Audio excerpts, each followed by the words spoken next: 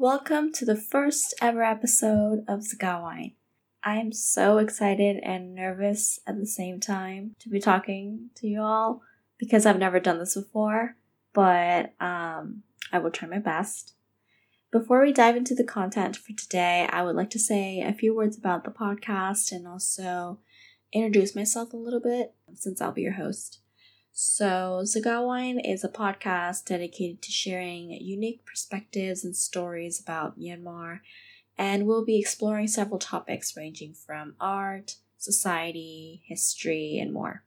As your host, I will remain anonymous and will go by the initial J. The guests that will be featured on the podcast will also remain anonymous, unless, of course, they consent to revealing their names. I hope you understand and respect our privacy, and hope you share this podcast with your friends and family. So without further ado, let's dive right in.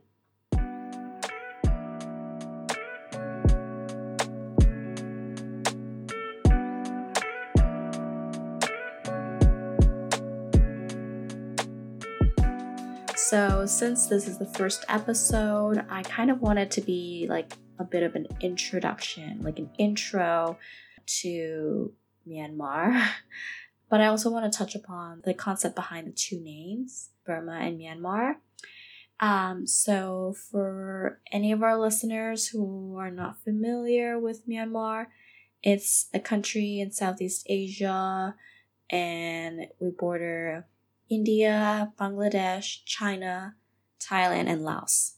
So hopefully that gives you a picture as to where we are on the map if you know geography.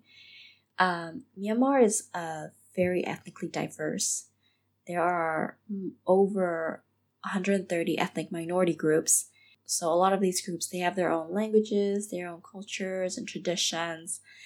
And the majority ethnic group is the Burmese, also known as the Burmans or the Burma.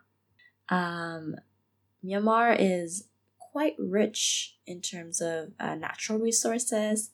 So there's lots of teak, jade, and rubies, but the country itself is quite poor. In fact, it actually used to be one of the most isolated countries in Southeast Asia. But around 2010, 2011, the country started to open up a little bit more. But I'll talk a little bit more about that later. So these two terms, Myanmar and Burma, they're quite interchangeable, right? Because they're the same country.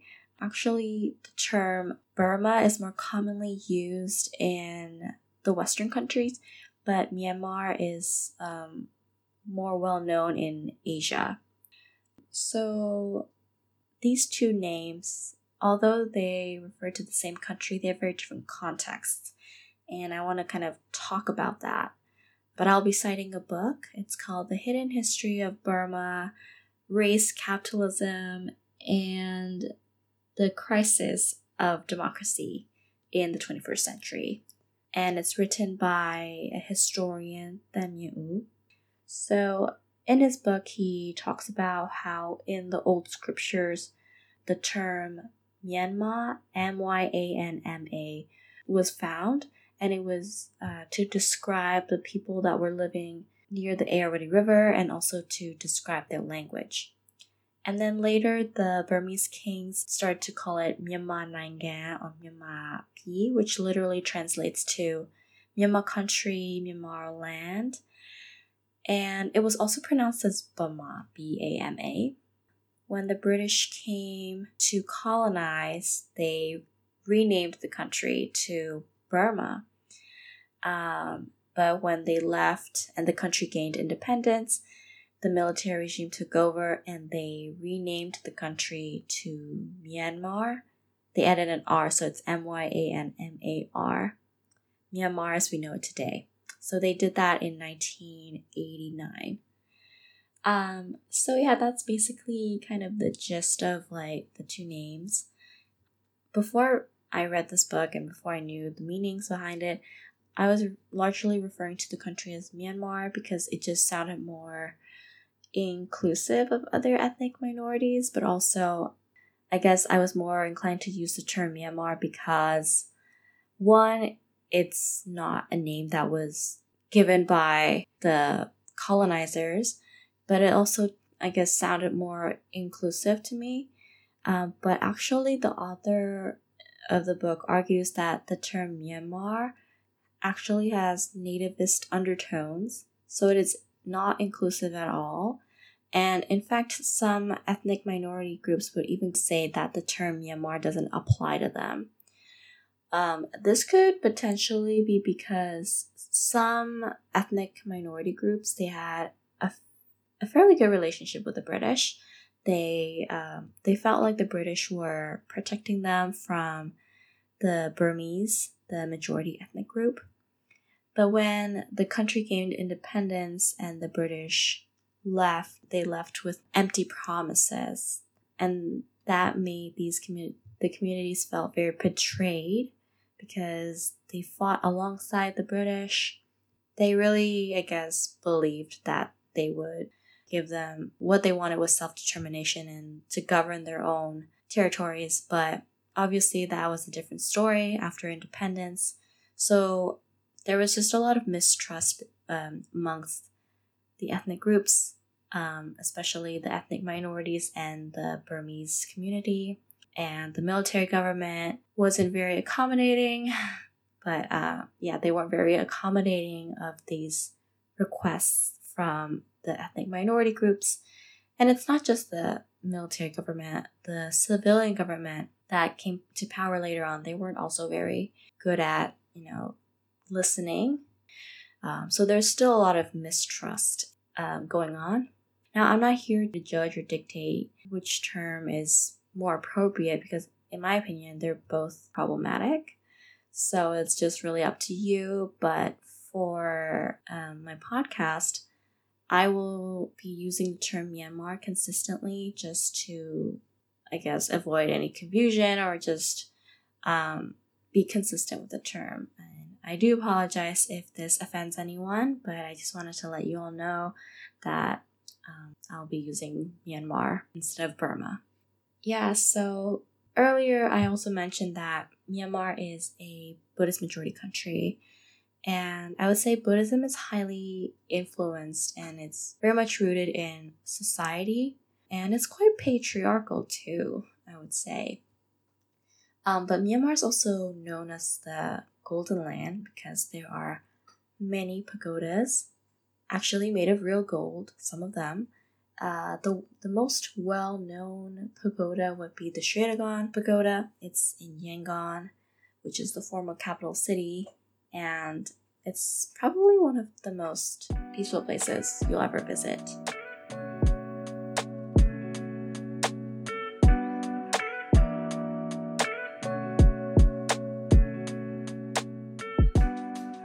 Earlier, I also mentioned that in 2010, 2011, the country started to open up a little bit.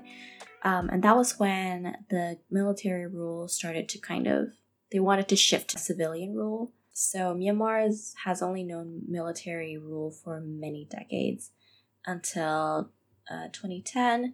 They decided to kind of let go of that tight grip that they had. And they had an election. So the country had an election. The military proxy party won. Actually, the 2010 election was boycotted by several political parties because they believed that it wasn't free or fair. One of the parties that boycotted the election was the National League for Democracy, the NLD. It's the opposition of the military. It was founded by Aung San Suu Kyi and other politicians. I won't really go into detail about her just yet. Maybe in later episodes I will, but not for this episode. So yeah, in 2010, the country started seeing positive changes, economic changes. And it was, things were going well. And then in 2015, there was another election. Actually, the 2015 election is known to be like the first free and fair elections because that was the time where a lot more political parties competed, and also the international organizations came in to observe. And so it was a bigger deal than the 2010 election. the NLD won, and it was a big moment because that was like the first time that a civilian government was going to rule the country, like for the first time. And the atmosphere was very hopeful and exciting, and there were lots of expectations, you know. I think especially amongst young people, it just felt like there would be endless opportunities and things were looking up, and you know, it was an exciting time and a very crucial moment as well. And then in November of 2020, there was another election, and the NLD won a landslide, just like in 2015. But there were claims of voter fraud, and in February 1st of 2021, the military took over the country and claiming it as a state of emergency. So ever since then, there's just been a lot of chaos, and people are getting arrested and killed, and villages are being burnt down, and it's been crazy. And the inflation is high. There's just a lot of uncertainty and fear, and it's hard to stay optimistic and hopeful. Actually, when the coup first happened, the early days of the coup, or the early months, people had so much confidence that this would all be over. But I mean, obviously that didn't happen for many, many reasons. And things have kind of slowly quieted down. But in rural areas, in remote areas, it's a very completely different story. There's violence still going on. Yeah, so I just want to remind people that it's not over. People are still suffering, and just be mindful of that. Yeah, and if you're a non-Burmese person and you have friends in Myanmar, reach out to them, give them hugs or virtual hugs, because we need that.